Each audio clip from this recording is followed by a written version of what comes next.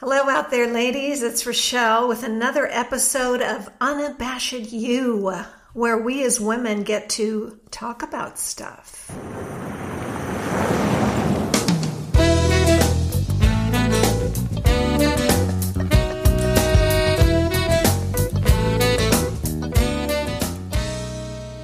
Unabashed You is women talking about stuff. It's a place where we can be uniquely ourselves without apology. We want to be wise, to know our worth, and to enjoy whimsy. I just love Jill. She is truly unabashed. She is one of a kind. Upstanding, loving, kind, thoughtful, savvy, and perceptive, not to mention smart.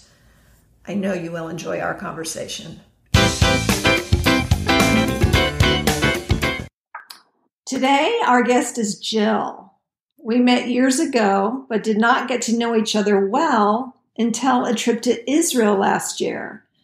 A group tour afforded us time spent together on the bus, on the outings, during meals. That bond continued after we returned home, and we've grown closer ever since. I value her style, her commitment to who she is, and her fierce love of those she loves. I am blessed to call her friend. Welcome, Jill. Thank you. What a lovely introduction. I'm glad you like it. All right. So in this first section, what we do is we get to know you a little bit. I ask you some fun questions, and then we head into the deeper dive into the topics that you want to cover. So we'll start with 3 words you would use to describe yourself. What 3 words would you use to describe yourself? And there are no wrong answers here. This is just for fun. Oh, okay. Well, I think that I'm adventurous. Yes. I'm adventurous. I'm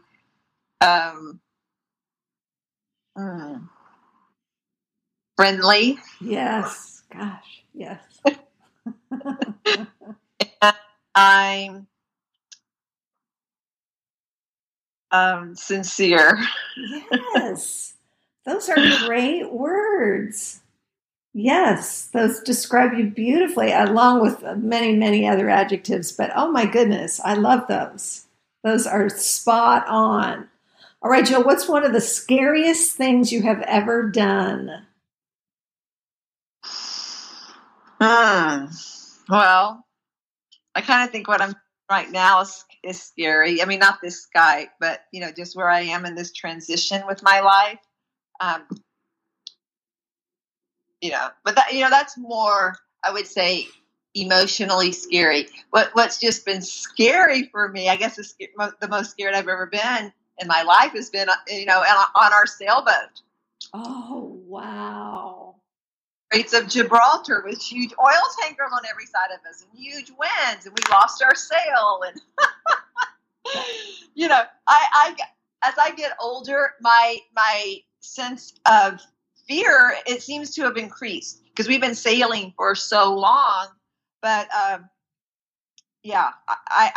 have been very scared out sailing in the ocean. Yes. Well, that's interesting to hear because I've heard about your many trips and I've thought, wow, this is one brave woman. So it's interesting to hear that you've had some moments of fear, and it's perfectly understandable. I mean, you're at sort of the mercy of the weather or the conditions and so many variables that you don't have control over. Yes. And then, and I'm not the captain. So, I mean, even though George is an incredible, amazing captain, but I'm not making decisions. And, so I've been so scared, like, if I get off this boat and survive this, I will never do this again. And I say that, but I always go back out, I always.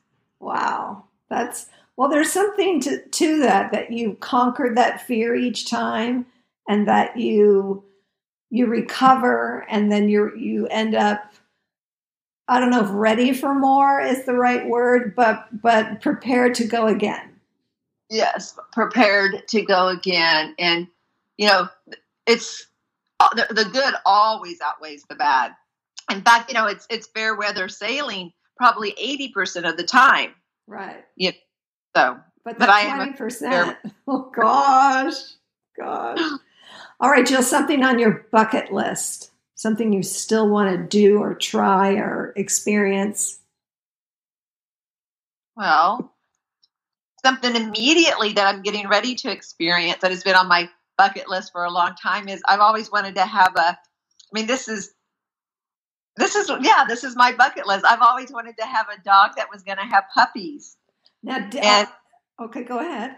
And so I'm becoming a foster mother or a foster person to a pregnant dog that's been plucked from Tijuana, and I'm going to be a foster mother for this dog and her puppies. So you haven't gotten the phone call yet about the dog? No, it should come. It should come any day. I've already done the interview. I'm getting my house and all the infrastructure, everything set up to do this. So it's going to be any day. I'll get the call. That's exciting. Once you get her, do you know how far along she is and how imminent the puppies will be coming? Yes, it will be, within a week. Wow, that I really admire that, because that's a big commitment. But what a beautiful thing it will be to experience that. And I think, typically when we think of bucket lists, we think of travel plans or jumping out of a plane or these adventurous things, but this is a whole different kind of adventure. Being able to, help a dog that needs help, that is pregnant, that is going to need help ushering in these puppies, and to be there for that miracle of life and all of that. I can't wait to hear more about that as it happens. Yeah, I'm excited. And, and it's not just, it's not just all about the puppies that are going to be born. The mother needs so much. Yes. These dogs that they get are, they're in deplorable situations. They all just live on the streets, under taco vans or whatever. And, the mother needs so much love and assurance and comfort. You will be so good at that, Jill. You will be so good at that. I'm looking forward to hearing more about that. Well, I'll need you to come over, because once the puppies, I call them babies, but once the puppies arrive, it's so imperative, it's so important that they be held and loved. And because this is the problem with the mother. The mother was just born on the street, never got what she needed to form proper attachments. And so we don't even know if these dogs they're not always able to be good moms. Right. They don't know how. That's a good point. Well, yes, I will come over for some puppy help. I would love that. All right. One of your top 10 movies or TV shows of all time. This could be from back when you were a kid or now or somewhere in between. One of your top 10 movies or TV shows of all time. Well, I loved Dirty Rotten Scoundrels. Love that movie because, when I first saw it, I was so young, so much younger, but I didn't see the ending coming. It was just one of those surprise endings, and I enjoyed it so much. And then, of course, I've watched it many times since then, and I still love it. Oh, that's great. I love the ones you can go back to and enjoy just as much as the first time you saw it. I love Rocky. I can't forget. I loved Rocky. Oh, yes. And, one movie of the year, it was nominated, and everyone denigrated it and said, oh, it was only movie of the year because that was a terrible year for movies. No good movies were up. But I love the story of Rocky. I loved that movie. It had so much heart. And to think that he, Sylvester Stallone, wrote it and created it and, just started, paid for it, couldn't find anybody to produce it. He had to do it all. He believed in it. Right. But I think it's a story. It's the American dream story. Yes. And it warms my heart every time. I love it. I had a Rocky T-shirt. I remember it vividly. Yeah, I love that Rocky T-shirt. I don't still have it. No, I wish I did. I like that. Those are good choices. Jill, who would you like to be stuck on an elevator with? And it can be like anybody. Anybody. You don't have to already know them. They can be living or not, or maybe you already know them. But who do you want to be stuck on an elevator with? I guess my friend Liz. Okay. And why do you want to be stuck with Liz on an elevator? Because Liz has the uncanny ability to never run out of something to talk about. I could ask anything. I could say, what do you think of Eldridge Cleaver? And she'll just kind of, wasn't he that Black Panther leader back in the 60s? Or whatever I ask her about, she knows something about it and can offer very insight. It doesn't matter what I ask her. She knows, has some touch point to it, and she doesn't tire of the conversation ever. She is probably one of the most loquacious and informed people that I know. And any question that I ask her, it's never a non sequitur. It's never a, where did that come from? It's just like, oh, well, of course, that's the next appropriate question. She's kind of unflappable like that. Oh, I love that. Totally interesting. And, she speaks 5 languages and very talented. I think she was born in Italy. And so I find her interesting always.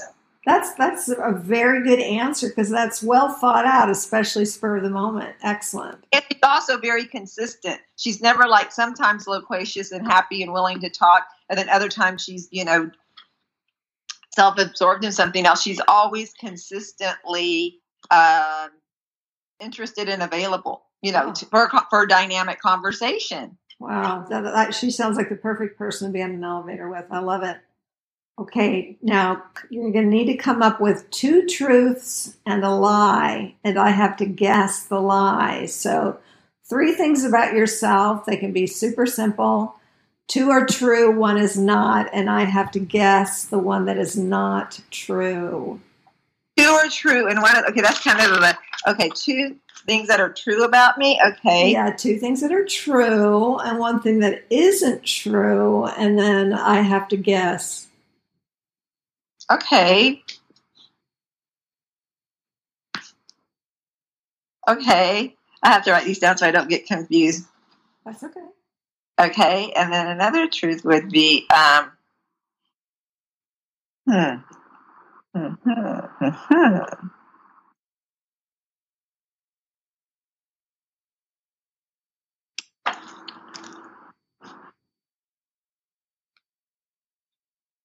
Okay, well. Okay. Okay, don't tell me what they are. Just tell me 3 things, and then I have to decide which one wasn't true. Okay. Go ahead. Okay. Well, I was Little Miss West Houston. Okay. I have, once I got married, I moved 11 times in the first 5 years. Oh my gosh. Okay. And I love to cook. Wow. Okay, so the Little Miss Houston thing, it could be West. Wait, don't. Yeah, I'm processing out loud. West Houston. So it could be like, well, you weren't West Houston, but you were South Houston or East Houston or North Houston. Okay, and then the second one is what was the second one again? When I was first married, we moved times. 11 times in how many years? 5 years?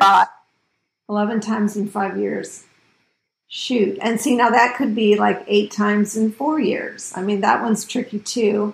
And then your last one is I love to cook. You know, I mean, you do cook. I'm just trying to figure out if you love it. Okay, I'm going to go with the moving 11 times in 5 years. No, that one's true. Oh! Okay, which one's not true? Don't love to cook. Oh! I mean, I'm so happy eating broccoli, eating an apple. Thank God for peanut butter. Yeah, no, I definitely don't love to cook. Okay. But I did cook so much because, for the boys. Yes. They always, water polo and all those sports. And boy, did I cook. Okay, so you cook, but you don't love it. Okay, I get that. That makes perfect sense. I love cooking for them. Okay.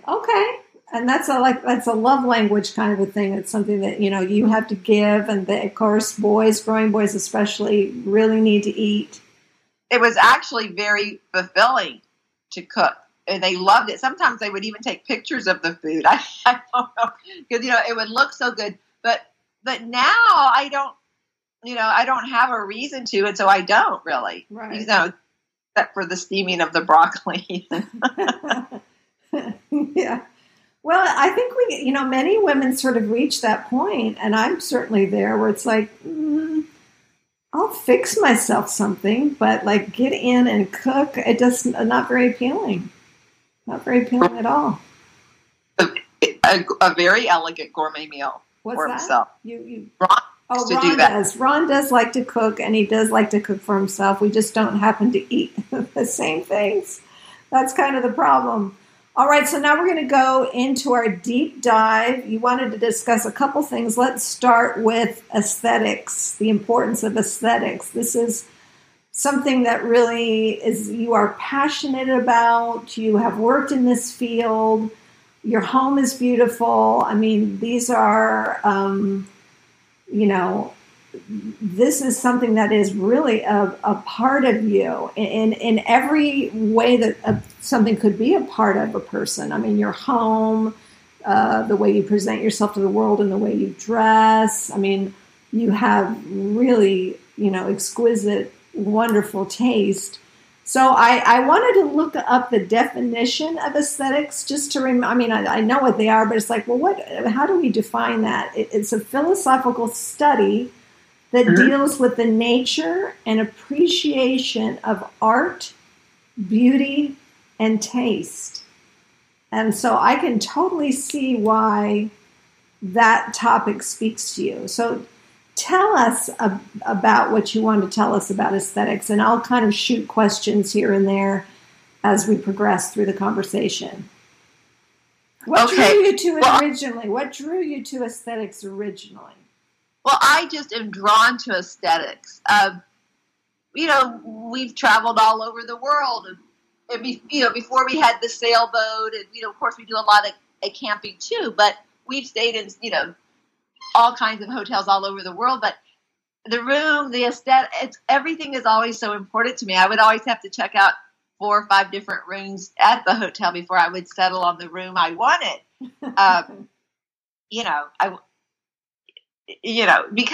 Because to me, the aesthetics, our environment is so important, or at least it is for me. It elicits so much from me, the lighting, the mood, the ambiance.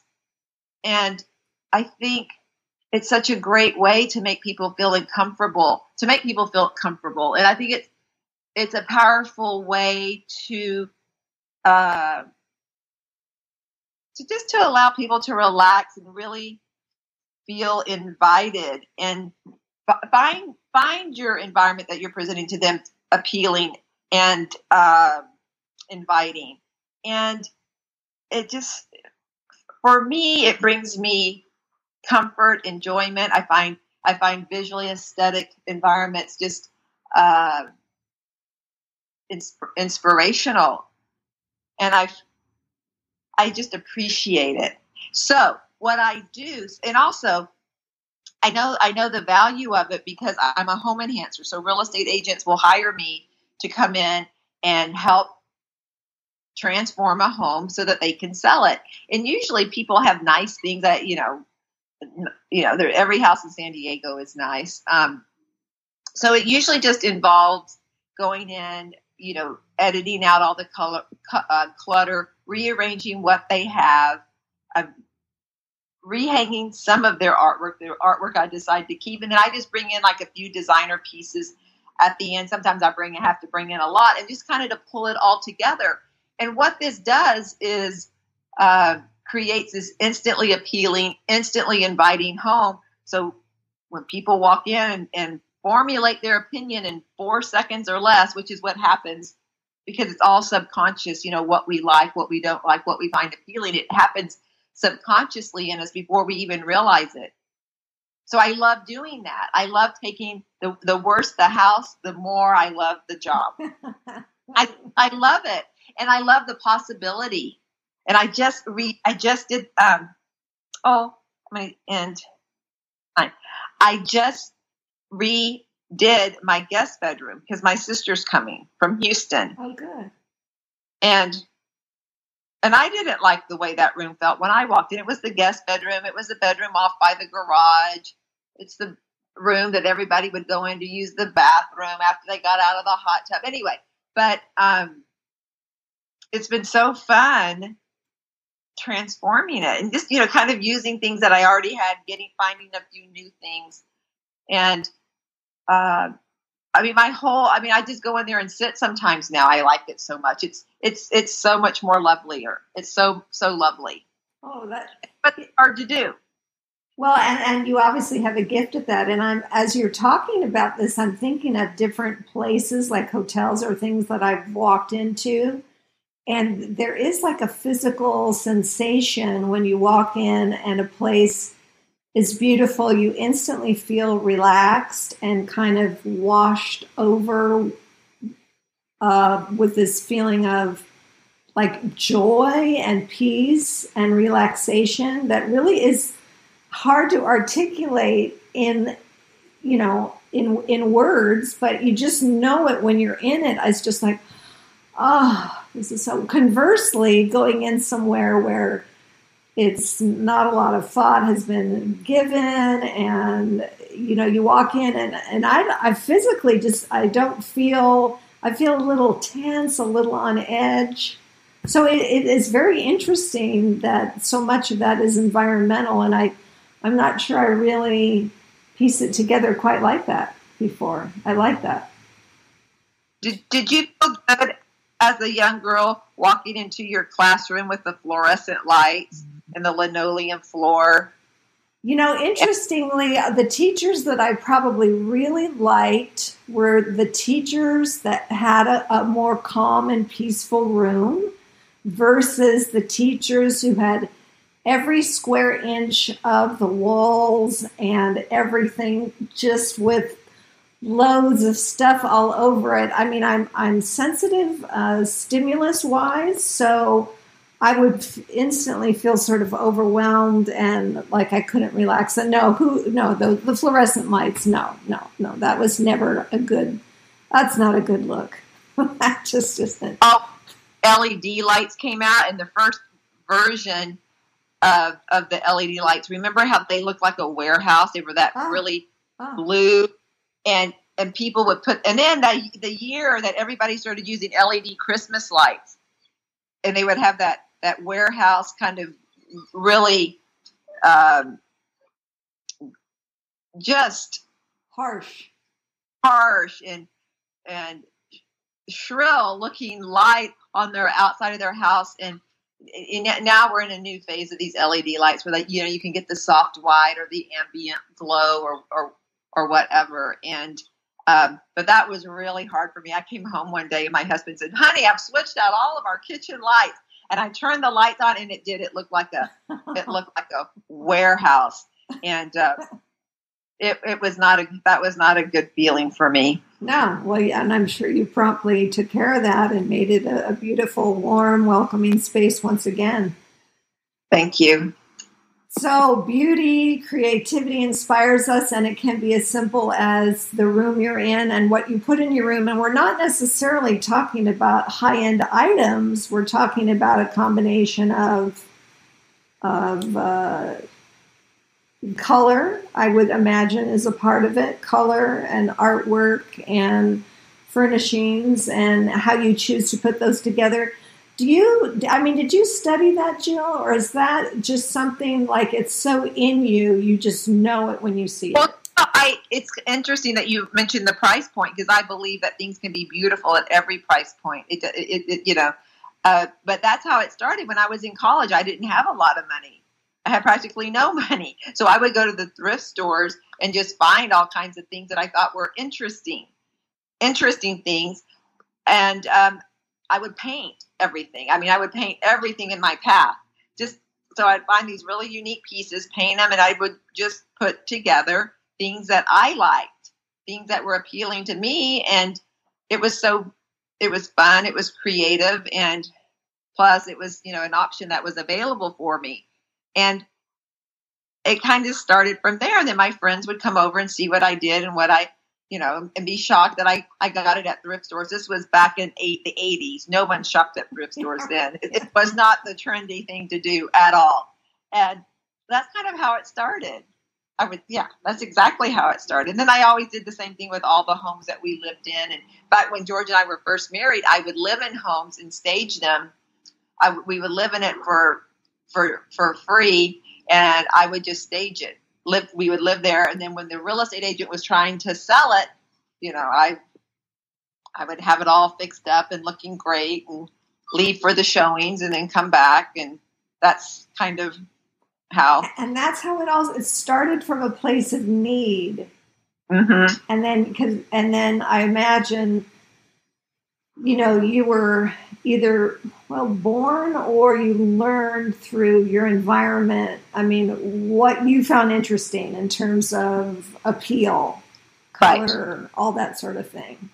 So you didn't go to school, like you can get an art history degree, or not related at all? No, not at all. But I have to say, I never liked anything that was common, or, the ubiquitous style, or even the trends today. I don't ever go for it. It just doesn't appeal to me. I like something that's more, I kind of like more of an eclectic, traveled, just something that's not predictable. But to me, it's always got to be pretty or appealing. And that's how I fixed up my dorm room. That's how I fixed up all my apartments. And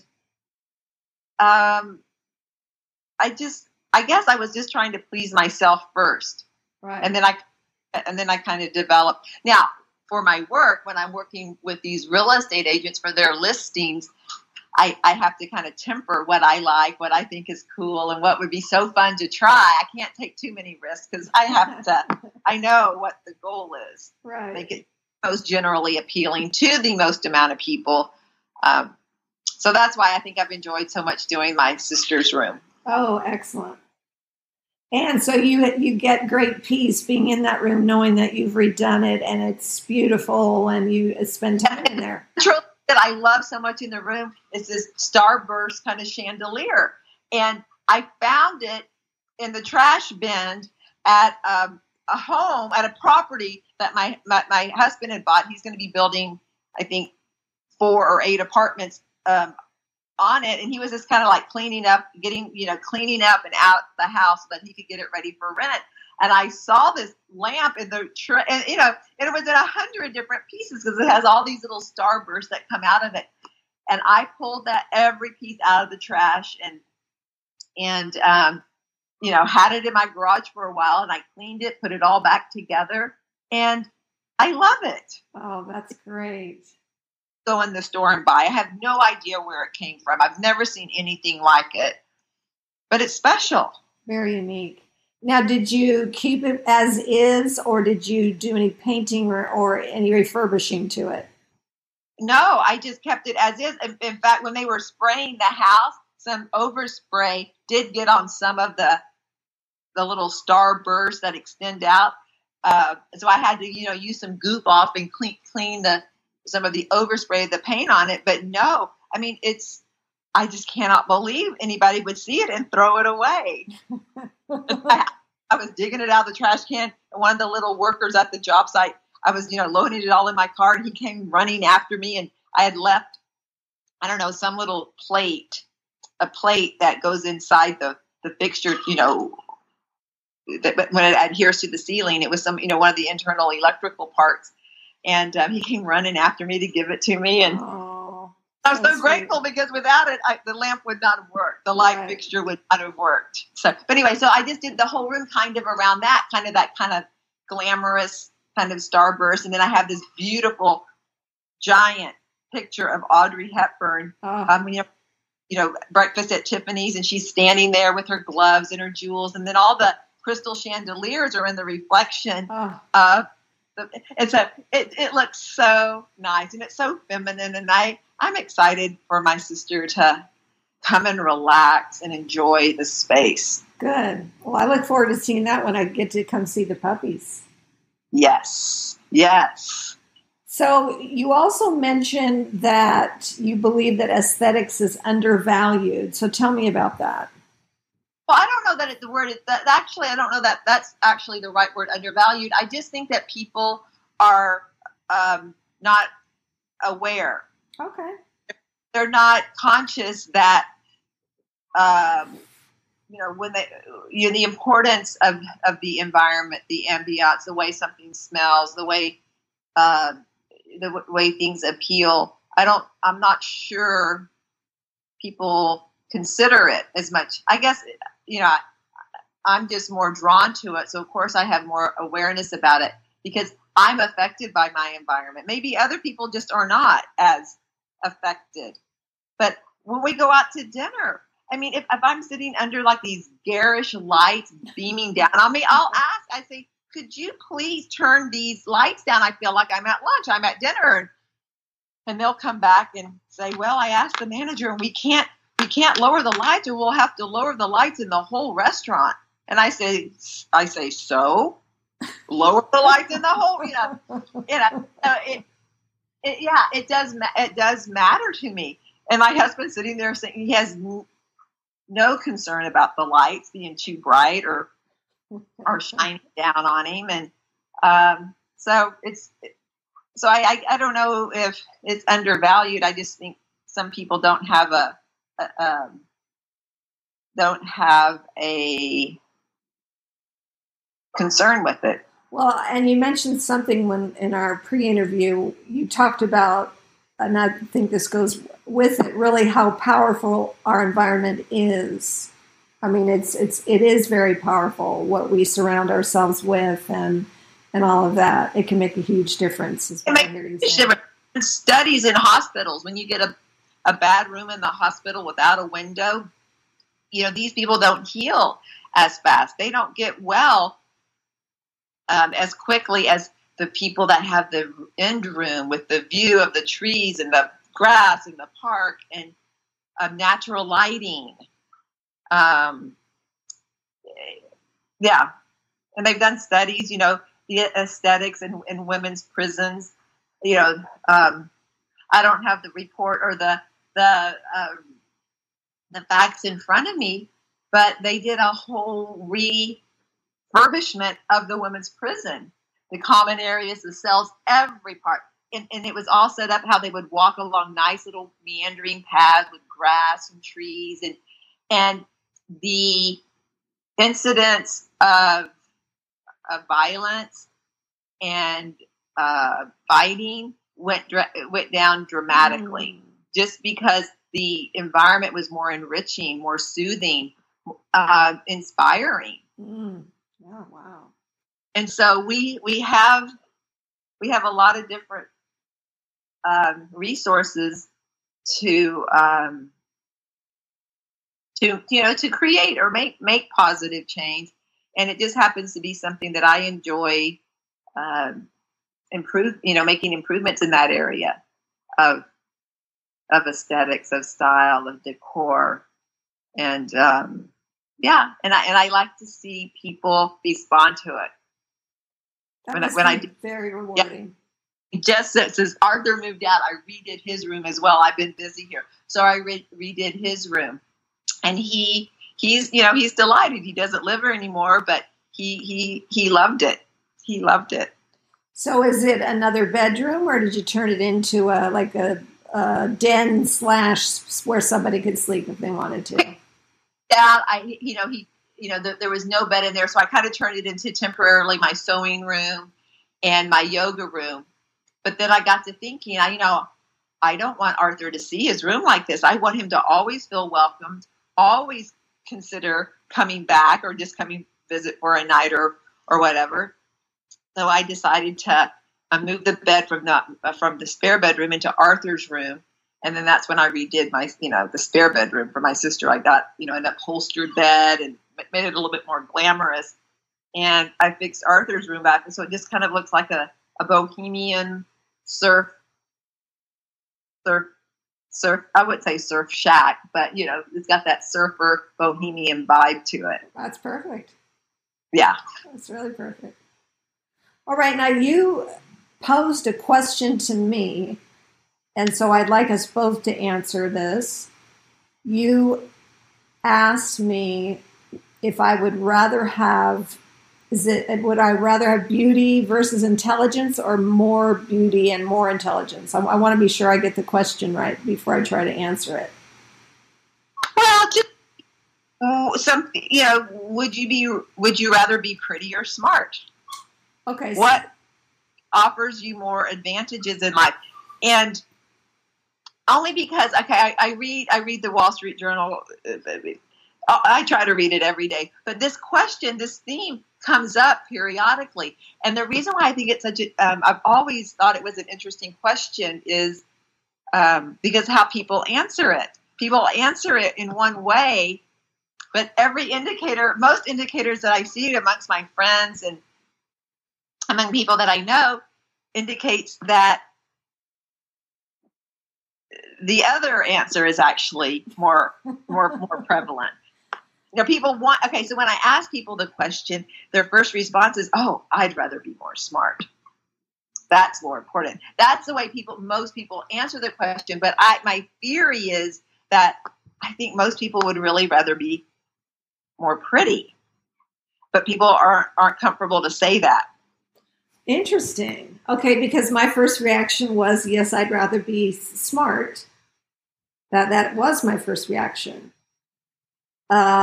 Just based on, when you've got brains and you're hopefully wise with that knowledge, then that's a really good thing.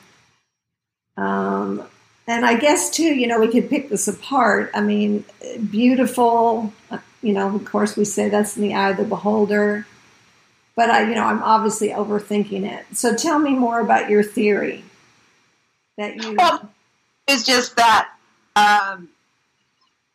to be extremely smart or to be extremely beautiful, they're both advantages in our life, and I think in our world we live in. And people that I have asked this question to, all, like you say, always say they'd rather be smart, but you look around and you see, all the money that's invested in hair and teeth and skincare, Botox,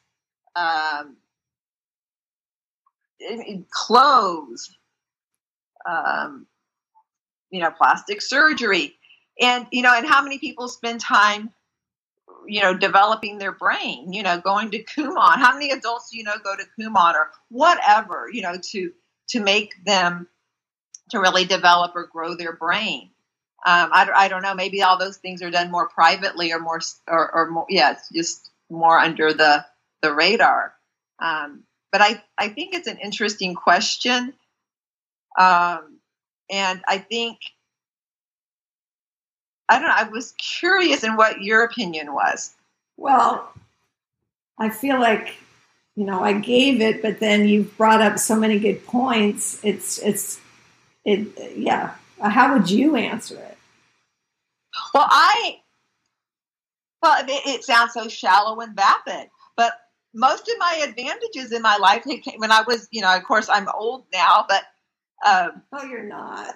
Limbs are declining. My brain power is declining too because of my age. But I have to say, when I was young, that being attractive opened a lot of doors. it opens a lot of doors, and it takes at least 5 minutes when you're talking to someone to, to figure out if they're smart or not. You don't even can't always tell within the first 5 minutes. You can you immediately are attracted to somebody. And I think I think it does offer advantages. And if you've had people show preference to you because of your attractiveness, and you get that response continually over the course of your life, I mean, you have a big advantage. Mm-hmm. For yourself. I think good looks add an extra head start, and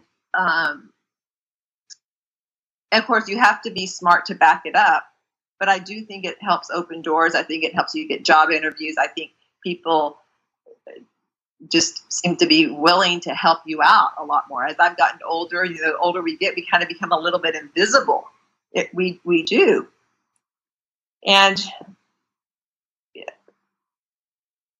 I think now, I am one of those people that do develop my brain. I read, I try to learn something new every day. And I think it's very satisfying to have confidence in your ability to figure things out and to, I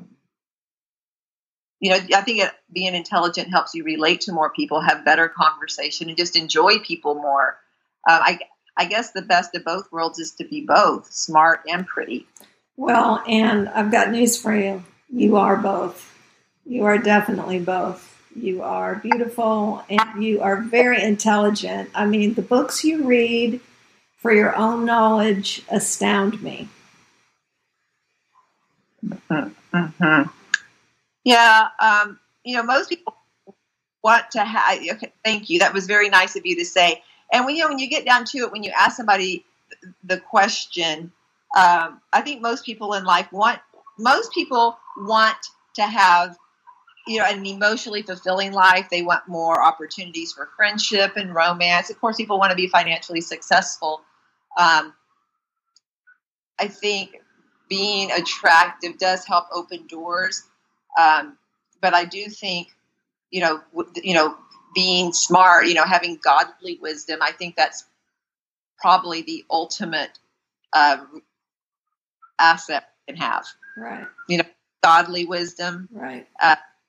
The ability to be able to make good choices, wise choices. I think that's been the biggest help in my life. Well, and it seems as though your beauty might get you through the door, but you're not going to really get to stay there very long if you don't have some of the smarts to go with that. I mean, absolutely. Well, depending on what it is, but in general, it's. I think we've decided it's best to have both. Definitely.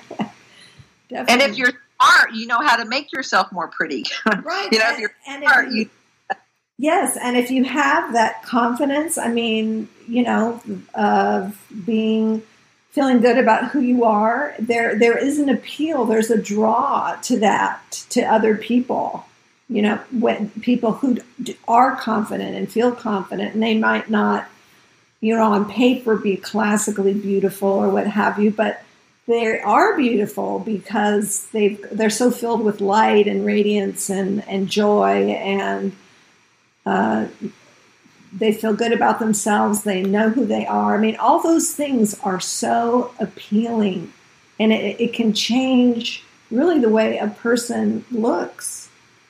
Absolutely. If somebody's not attractive, but they have that pleasing way about them and that confidence and all, they exude a comfort with themselves that puts you at ease, they do grow more attractive over time. They really do. I totally agree with that.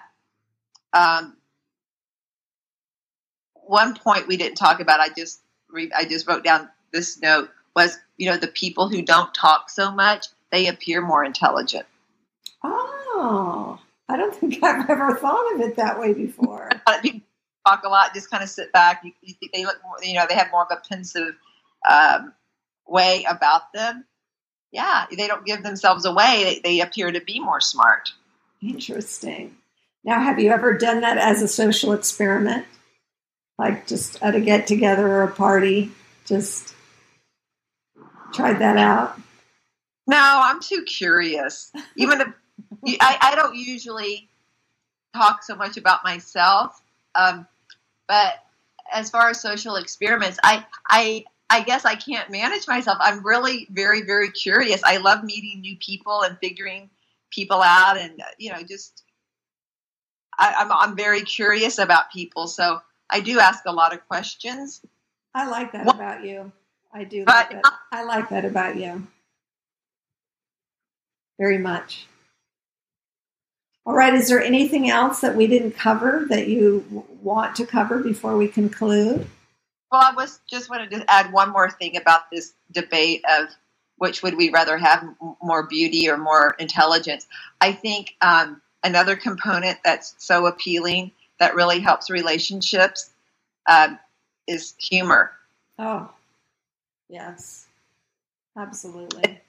And humor is, having the ability to be funny and have humor. I think that's a real sign of intelligence. Because it takes wit, to be witty and not sarcastic. Because I don't like sarcasm, but I do love funny people. Yes, there aren't too many things better than a really good belly laugh. I mean, it just is. There's something so therapeutic, satisfying, and elating about that. I look forward to whenever I get to have those, to have it, because it's just so fun. And I think as we grow older, unfortunately, we lose a lot of our playfulness. And I think that's one of the things that, I'm hoping to kind of throw out there through this podcast is that, yes, we want to, feel our worth, and yes, we want to be wise, but we also want whimsy. And part of that is being playful no matter how old you are. And, you look at kids and the way they play. We can still do some of that. We couldn't do it as much as they can, but we shouldn't lose that. I think there's something really wrong about losing the playful part. You can be childlike without being childish. Oh, I love that you said that. I love that you used the word playfulness. It's so valuable. I love the playfulness of my relationships. I love games, but I just love the playful spirit, like you mentioned. It's something that we shouldn't lose, and it's something I think we should really keep cultivating. The older we get, we need to cultivate it more. Agreed. Absolutely agreed. I love it. Well, I can't wait to come over and play and be playful with the puppies and see the new room. So let me know when the mama comes in, and when you feel like she's ready to receive a visitor, because I'm sure that this is going to be, I would think, a little traumatic for her, right? But then once she gets to know you and how loving and giving you are, she's just going to, I imagine, just settle in, and one figures she hit the lotto. She's just going to, just like, what happened? I'm in this warm, nice home, and this lady keeps taking care of me. Every time I wake up, there's a bowl of food. Yeah, what is up with that? Yes. What a joy that's going to be. I'm looking forward to hearing about that new adventure of yours.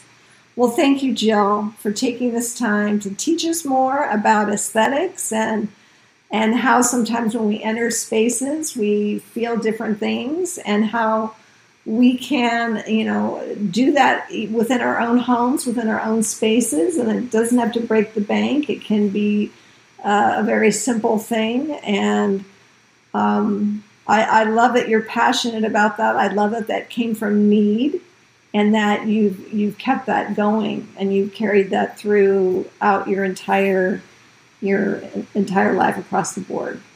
So thank you for being with us. Loved having you on the podcast. and I'll let you know when I have everything together. Okay? Thank you. You are so welcome. Thank you for your really thoughtful feedback. You are very welcome. Bye. Bye.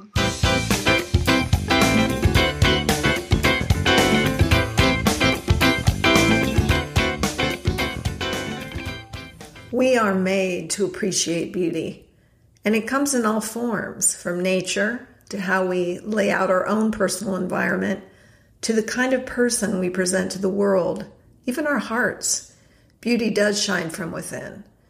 Thanks to Jill for being our guest today and for sharing her passion for aesthetics, the impact, the invitation of comfort and relaxation, to appreciate it because it pleases our senses.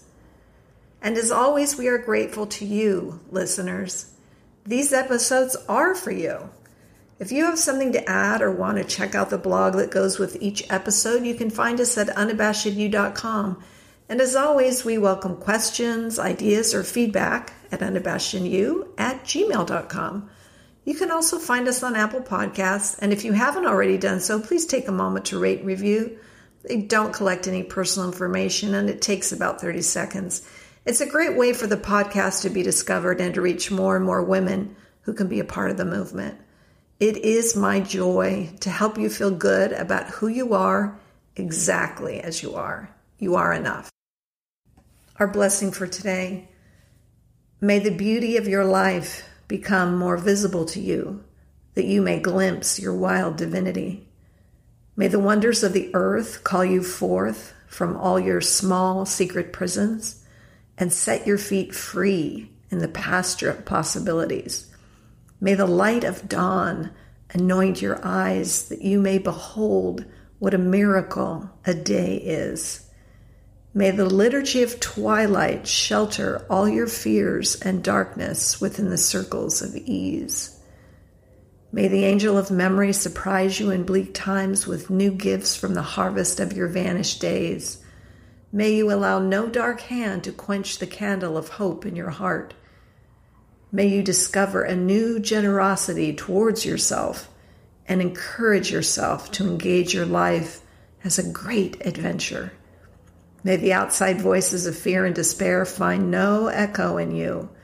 May you always trust the urgency and wisdom of your own spirit.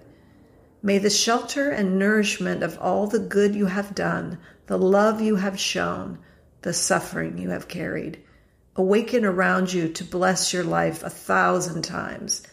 And when love finds the path to your door, may you open like the earth to the dawn and trust your every hidden color towards its nourishment of light.